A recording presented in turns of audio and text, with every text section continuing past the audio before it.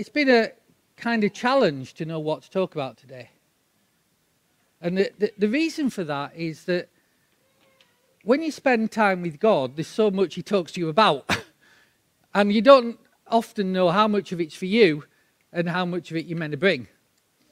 And so it's a challenge. So I turned up this morning and I had 4 different options. So let's hope the Holy Spirit is pointing me in the direction of the right one here. And so I've got a question which I want to ask all of you. It's a serious question, and it's a really important one. What does your Jesus look like? What does he look like? Because we all have a picture of Jesus. And the picture we have of Jesus often determines the relationship we have with Jesus. And it forms that relationship. So if our picture of Jesus is off, or outdated, or faulty, it will reflect itself in our relationship with him. And we do, don't we? We all carry around this mental picture of Jesus. In fact, we have a picture up there every week when I'm talking to remind us what this thing is all about.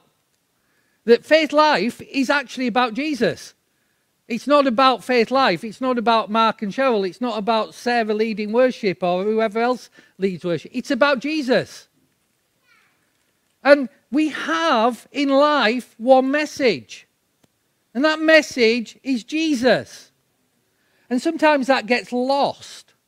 It gets lost in all the good things that we do that replace Jesus. Because that's more of a problem than the bad things. Because we kind of go to church and we're nice people, the bad things aren't necessarily what replace Jesus. It's all the other stuff of life that replaces Jesus. But the reality is, our life is about Jesus. It's about him at the center. Knowing him. You see, the creator of the universe has invited us into this relationship where we get to know him. And he gave us the Holy Spirit so we could know him. And we've got this offer for the entirety of our lives on the table to know Jesus. And because we don't know him, and because he gets crowded out, we never take hold of the offer. So we wander through life trying to do it as best we can, and often we miss his best that he has. And that's the challenge. So I want to talk to you about Jesus. Not Jesus as he appeared sometimes in the Old Testament. Not Jesus, gentle Jesus, meek and mild, patting the children on the head. I want to talk to you about Jesus as he is now. Because that's the Jesus we're going to meet. We're not going to meet the Jesus who was despised, who was hated, who was kicked, who was beaten, who was crucified, who had thorns 6-inch long beaten into his skull. We're not going to meet that Jesus. We're not going to even meet the Jesus who rose from the dead and was cooking fish for his disciples. We're going to meet the Jesus who is risen, conquering Lord, whose name is above all names. Who is King of Kings, Lord of Lords. That's who we're going to meet. He's the one that's coming for us. And he's coming soon for us. And sometimes we live like he's never coming, but he's coming soon. And if anything, the last 2 years should be a wake-up call that he's coming sooner than maybe we expected. Maybe than we kind of tuned our life to. And this is what Jesus said. He said, I came from the Father and have come into the world. And now I'm leaving the world and going back to the Father. So he came and he's gone back to the Father. He's still the same Jesus, but he's now in a different place. And that's our problem, because we can't kind of book a flight, can we, to fly into Tel Aviv and get a bus to Jerusalem and go, hey, Jesus, I've come to see you. We can't do that. So instead, he gave us the Holy Spirit so that we could know him, and that the Holy Spirit would take of what is his and show it to us. And here's the thing. Jesus said to us, if you abide in me and you follow what I say, then the Father and I will come and show ourselves to you. We'll manifest ourselves to us. So the manifest presence of God in our rooms as we pray, in our times together as we worship, that's something we should take hold of. That's God's desire. But it's for those who abide with him and follow his word. It's not for everybody. There's something we can do to enter in to meet this Jesus. But in entering in, sometimes the biggest blockage we have is that we're trying to meet Jesus as he was instead of as he now is. And so, you see, the resurrection, that's the central fact of New Testament Christianity. Not the crucifixion, the resurrection. Paul says that you can believe in the crucifixion, but if Jesus wasn't raised from the dead, our faith is in vain because death wasn't conquered. So the resurrection is the central point of where we live from. And this is what Paul said. If Christ is not risen, then our preaching is empty and your faith is useless and empty. That's quite strong, isn't it? But he is risen. So that's good. He's risen. That means he's alive. That means you can know him. You can have relationship with him. Because he's real. And he's desiring that relationship. The challenge is how much do we hunger and desire that relationship too? We are the governors of that relationship, not him. It's our hearts that determine the relationship we have with him. And some of us are kind of rediscovering that. Some of us are growing in it. Some of us are thinking, man, I need to catch up because I've missed this for years. And now's the time. Now's the time. But many of us still, in our minds, inhabit this world where Jesus is still this kind of Galilean reject who kind of wandered around, and he told a few nice stories that sometimes we understand them, only if Sarah explains them to us. You know, we understand them then. Or Joyce tells us what the prodigal son was really about. By the way, we as you know, I was ill that week that Joyce preached. But you really need to take on board what she said and respond. Not just file it away like that was 3 weeks ago. You need to respond. You need to do something with it. Because it's an important word.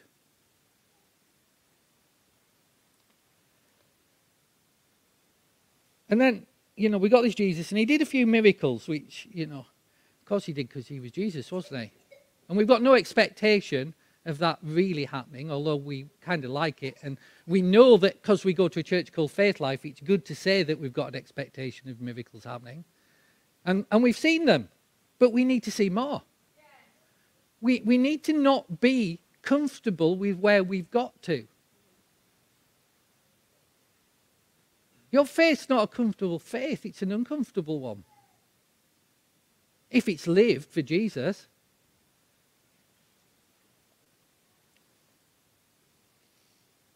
You know, part of the problem we've encountered is that a lot of people's picture of Jesus is he's forever stuck at the cross. He's forever dying. And he never seems to get off the cross and become the risen Lord. But that's where the power is. That's where the relationship is. And I think that the problem isn't so much that we talk about the cross so much, because I don't think we do in the church now, in the church generally. I think the problem is he's comfortable as long as he's on the cross, because he's dead and not alive, or he's dying and not alive. And the problem is that a living Jesus, as he now is, gives us a problem, because he asks the question, what are you going to do with me? How are you going to respond? Do you really want this relationship with me that I'm offering you and I died to give you? Is that what we're about? So it's kind of comfortable to leave him on the cross. But he's not. He's real.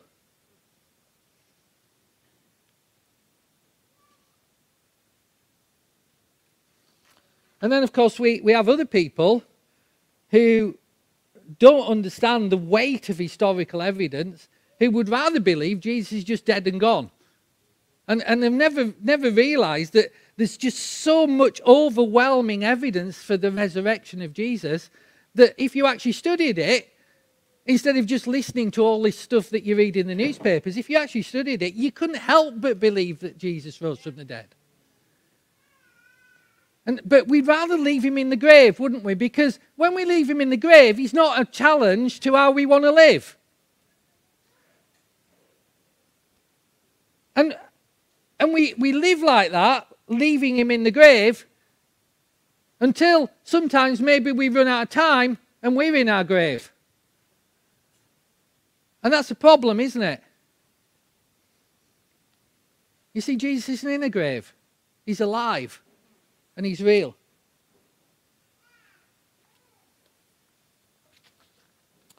So what's he like? Let's have a look at Ephesians chapter 1.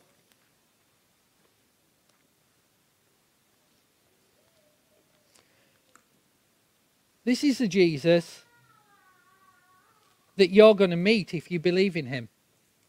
Because this Jesus coming back and meeting Jesus is only good news for those who believe in him and put the trust in him and follow him. It's bad news if you don't. Ephesians 1, chapter 1, verse 18. And this is Paul, and he's praying for this church in a place called Ephesus, that they might have a bit of a transformation of their heart. This is what he's saying, that the eyes of your understanding being enlightened, that you might know what is the hope of his calling, what are the riches of the glory of his inheritance in the saints, and what is the exceeding greatness of his power towards us who believe, according to the working of his mighty power, which he worked in Christ when he raised him from the dead, and this is where Jesus is right now, and seated him at his right hand in heavenly places. That's where Jesus is. That's where he's coming back from. That's where he is right now. He's seated at God's right hand. What does it mean to be seated at God's right hand? It means you're the one who administers the authority of heaven. You're the one. Jesus is the one administering the authority of heaven. And that's why it says that he's seated him, his right hand in heavenly places, far above all principality, power, might, and dominion, and every name that is named, not only in this age, but also in that which to come. He's put all things under his feet and gave him to be head over all things to the church, which is his body, the fullness of him who fills all in all. Now just let that register. Let it register that the one who is above all in all, above every principality, every power, everything on this earth, is asking you, how much do you want to know me?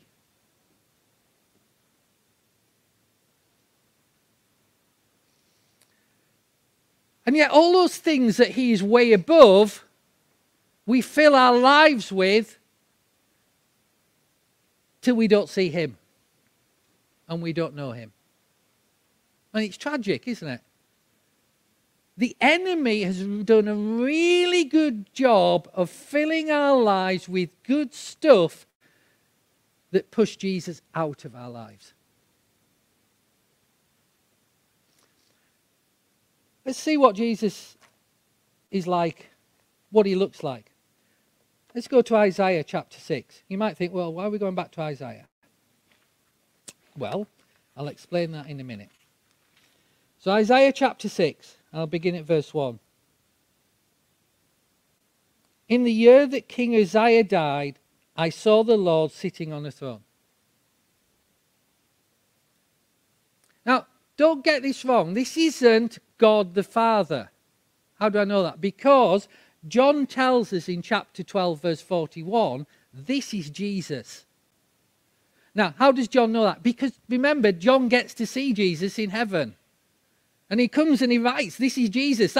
This person that Isaiah was talking about is Jesus. I saw the Lord sitting on a throne, high and lifted up, and the train of his robe filled the temple.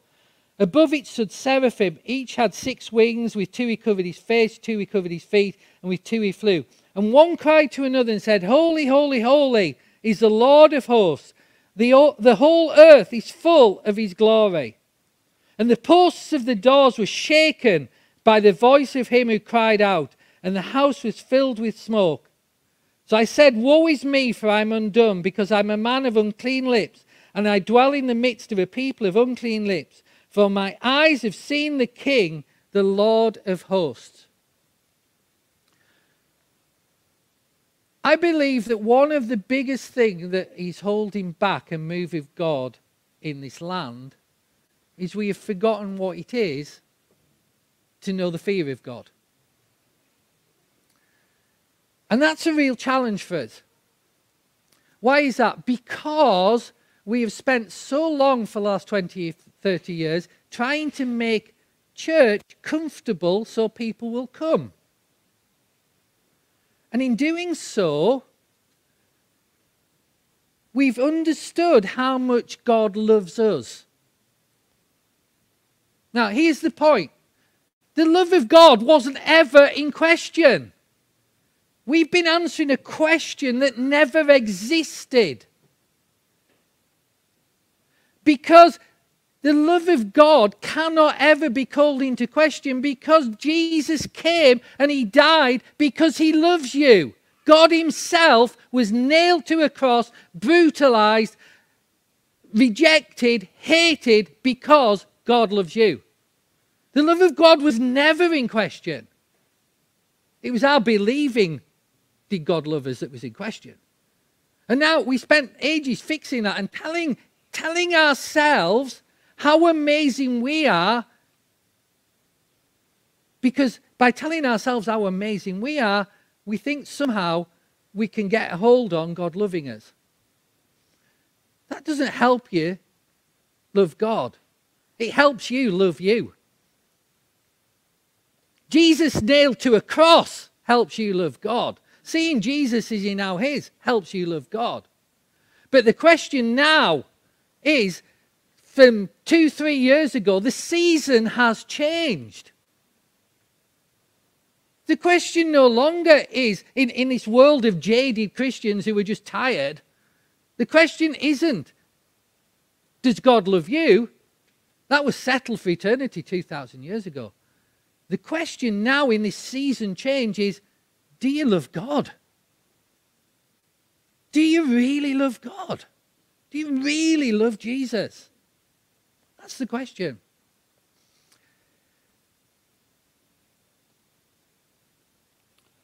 You see, this Jesus that we're asked to love doesn't look like he did in the Gospels. And if we understood what he looked like and who he is, it'd be a lot easier for us to have confidence and joy in him.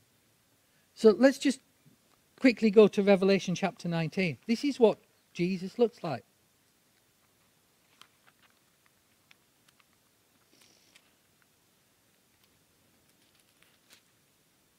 See, Jesus isn't going back onto a cross. He's never, ever again going to let mankind do to him what they did. That's done.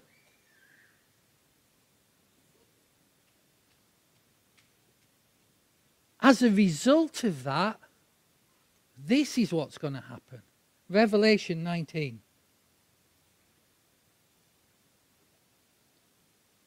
Verse 11. This is John again. It's good, isn't he, John? Knew what it was to see Jesus. Remember when Jesus promised, if you abide with me and my words abide in you, I'll show myself to you? Open promise. John took him up on it. Now I saw heaven opened, and behold a white horse. And he who sat on him was called Faithful and True. And in righteousness he judges and he makes war. His eyes are like a flame of fire, and on his head are many crowns. And he's a name written that no one knows except himself. He's clothed with a robe dipped in blood, and his name is called the Word of God. And the armies in heaven, clothed in fine linen, white and clean, follow him on white horses. And out of his mouth goes a sharp sword, and with that he will strike and judge the nations. And he himself will rule them with a rod of iron. He himself treads the winepress of fierceness of Almighty God.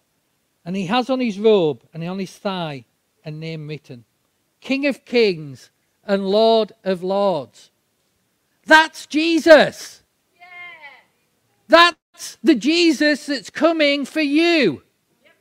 That's the Jesus who says, I want you to know me.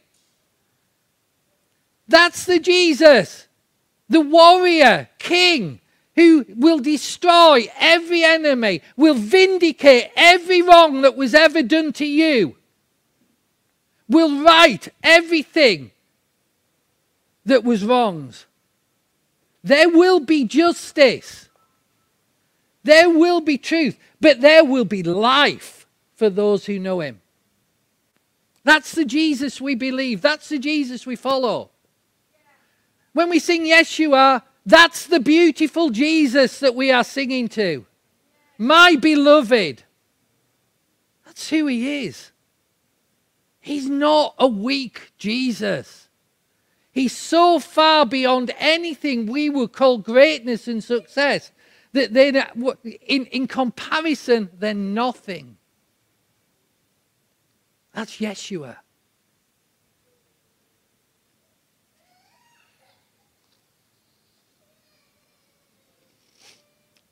And so, when Jesus had risen, when he went to heaven, if you remember, the disciples encountered two men in robes, angels. And this is what they said. Why do you stand looking into heavens? This Jesus who was taken from you into heaven will come again in the same way you saw him go into heaven. How is he coming again? He's coming in the sky for everybody on earth to see him. He's coming again, and he's coming back the way he went. He's coming back in glory. He's coming back in victory, and he's coming for you. That should get you excited. He's coming for you. You know, some of us got bullied at school, didn't we? Some of us get bullied in the workplace. Some of us get bullied in all sorts of places. How would it be to have the biggest dad on planet Earth turn up in the playground and sort the bullies out? Well, Jesus is bigger than the biggest dad. And he's got a sword coming out of his mouth that's designed for the bullies. There will be justice. There will be vindication. So where's Jesus now?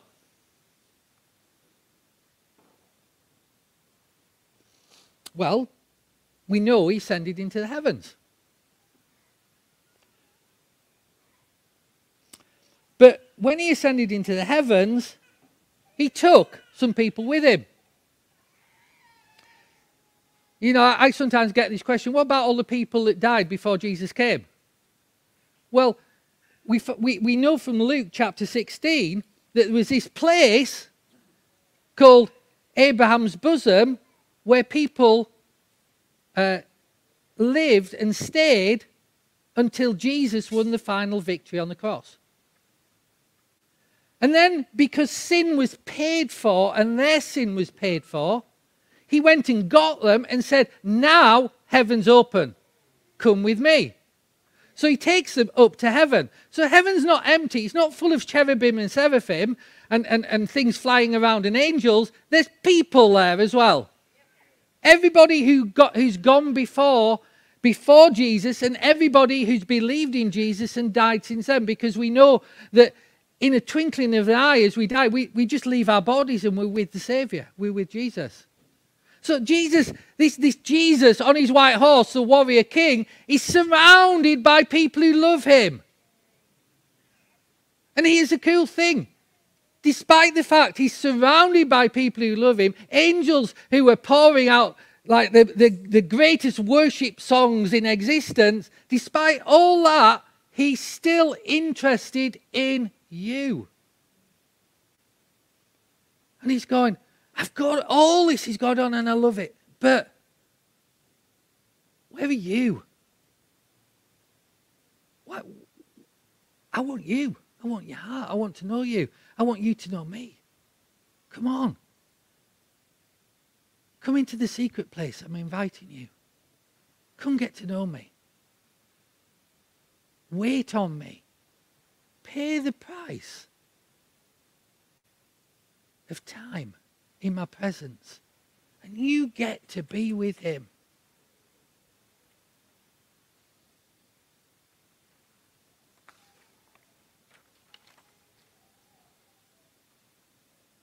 So what's Jesus doing now? This Jesus is coming back. Jesus is busy, ruling and reigning, and sitting with his feet on a footstool, waiting for you to make his enemies be dealt with. Because he just didn't leave you. He offered you the Holy Spirit. And when you're born again, your spirit becomes one with the Holy Spirit. You become a new person, a new creation. We know that, don't we? Where is it? Where is it? Because the world needs to see it. It's not enough to say, I'm a new creation. That's fantastic. If the world can't see it, there must be some doubt about whether you are. The world needs to see it. The world needs to see this new creation.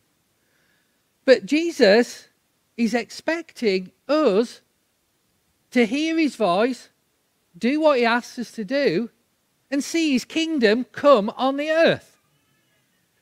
And we say, well, Lord, send a revival. We are the revival. We just have not got that relationship with Jesus where our hearts are on fire in that way. Jesus doesn't have anything more to do. He's ruling and reigning. All authority is in him, and he's saying, therefore, you go.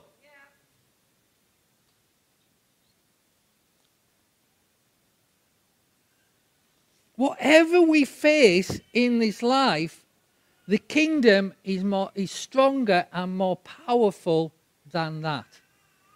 And the king is Jesus, and he rules the kingdom.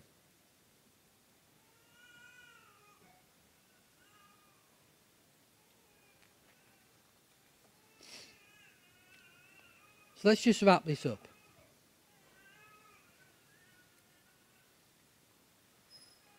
This Jesus, the warrior king, the one who's coming back, the one who, with a single word, will wipe out all the opposition on earth. It tells us in the Word of God that this Jesus,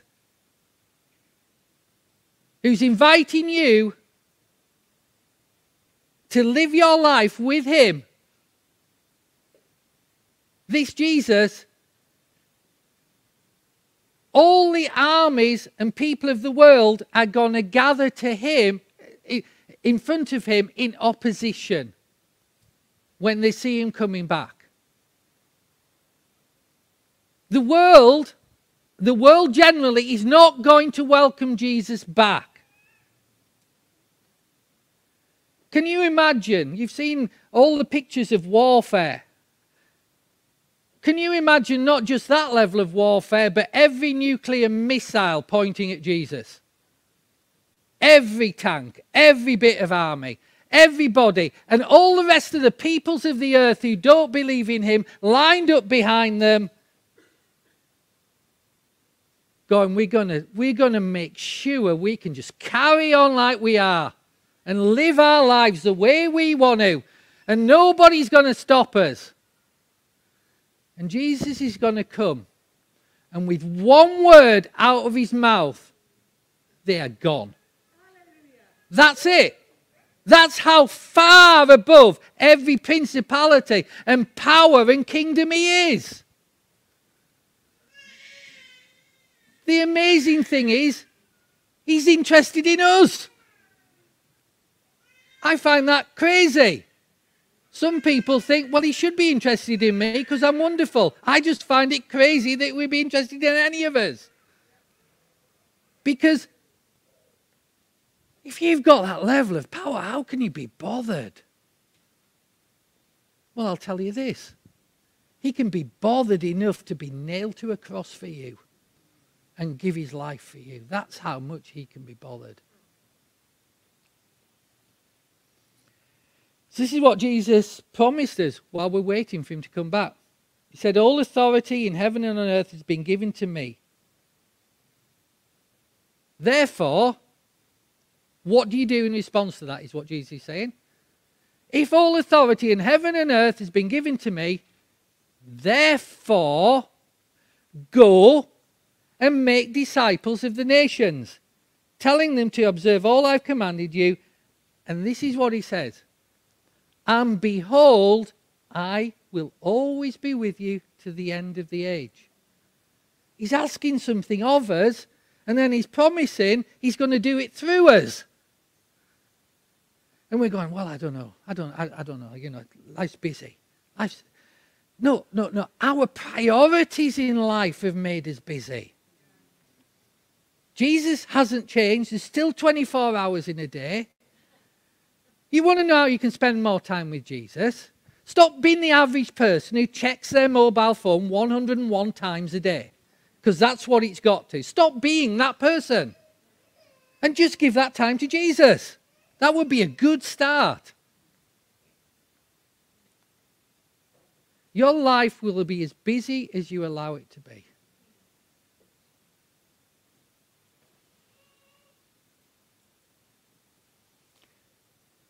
So I've got two final statements. The world that does not turn to Jesus is not going to get better. It's going to carry on being this muddy mess of people who think everybody's perspective is equally valid. That doesn't get along very well with Jesus. And yet it's become the mantra today, hasn't it? What gets along well with Jesus is, Jesus, I want to know your perspective, so I'm going to get in the secret place so you can tell me your perspective. And then when you've told me your perspective, I'm expecting you to fill me with the power of your Spirit so that your perspective comes to pass. Loads of different ideas just doesn't cut it with Jesus. So if you signed up to one of those different ideas, you need to move.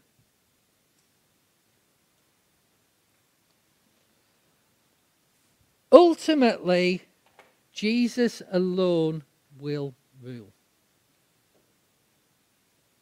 No shared rule. No party politics. Yay! No party corruption. No political polarization. No pressure groups. No minorities. Just Jesus. That's who Jesus is. Just Jesus. It'll be him. Isn't that cool? Yeah. You know, for all of us who think, like, I've had it with this world. I've had it with this life. I'm sick of all this stuff that goes on. There's just going to be Jesus. How cool is that? Well, I want to get ready. I don't want to hang around till he turns up and say, I didn't do anything, Jesus. I want to get ready. I want to be there. I'm kind of hoping he knows my name. I know he knows my name, but I'm kind of hoping he knows my name because I spent time with him. I don't want to be one of those that he turns up to and goes, not really sure, I don't think I ever knew you. I don't want to be that person. How tragic would that be? And I'll be there going, well, Jesus, I followed you. I was a Christian. I know I didn't give you any of my time, and I know I was really busy, but I intended that when I got to 65 and it all chilled out, that I get to you. And he's going to go, I'm sorry, you're 64, I never knew you. It's serious stuff, this. 2 years ago, this world changed and things got serious. And we think, well, we're coming out of COVID and we're going to do that. And then we go into a war. And then we go into economic problems. And then we go into this inflation thing. And then we go, and then we go, and then we go. It got serious. It's not that nothing like that has happened before. It's just not happened altogether right across planet Earth.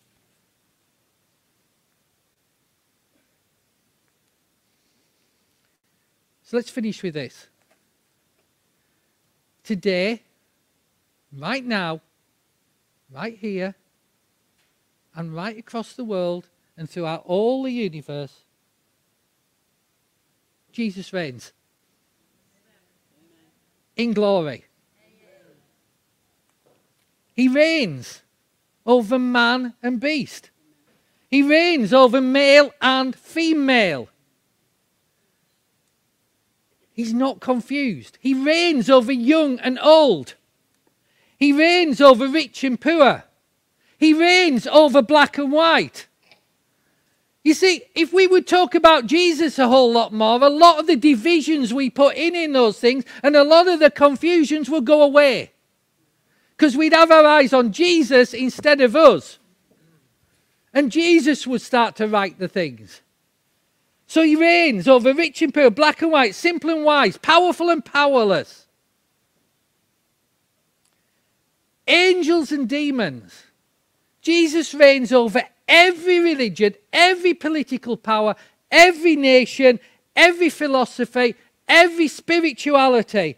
Every deed, every pound, every dollar, every minute of every second of every day. And Jesus reigns. And he's coming back. And he's alive. Yeah. And he's coming back as warrior to put it all right. Yeah. And the time is running short. So let's give him praise. Let's stand. Father, we thank you. We praise you. Let's just start to praise him. Praise him in your own words. Praise him if you've got spiritual voice. Use your tongues, just let's praise him. Father, we thank you, we praise you. Remember, you can't praise with a closed mouth. The sound needs to come out of it. Father, we thank you, praise you, glorify you, we glorify you, we glorify you, we glorify. You can praise him with your bodies, you can clap, you can applaud, you can move. But Jesus, we want it to be you. We want to know you, warrior king, risen Lord, all-powerful one who reigns above all and in all and through all. We glorify you. We praise you. Thank you, Jesus. Thank you, Jesus. Let's give him thanks. Let's give him praise. Thank you, Jesus. Glory to you. Hallelujah. Hallelujah. Hallelujah. Glory to you. Amen. Hallelujah. So, if you normally give your offerings online or through the bank, don't worry. If you want to give an offering this morning, there are offering baskets on the way out on the welcome table and on the other side. There's envelopes there. Feel free to give as the Lord moves on your heart. But this week, you see, it's really important that we don't forget the things we've heard and just move on to the next week. We need to pay attention to what Joyce said. We need to pay attention to what Sarah said. We need to pay attention to what Bob said. We need to let it get in. Because these are the things that change us. These are the things that show us how to know the one who is coming for us. So I just ask that after you've had your coffee or your chat or whatever, you go home and you mull it over. Talk about it in the car. That's a good one. It's better than coming to church in the car when you're having a bit of a do about like what went wrong with breakfast and all the rest of it and you weren't ready in time. Going home in the car is different. So talk about it. Share it. Say, what am I going to do with that? How do I measure where I am with that? Where would I like to be with that? And then ask God. Ask Jesus what he wants to do with it. Amen? Amen. Amen.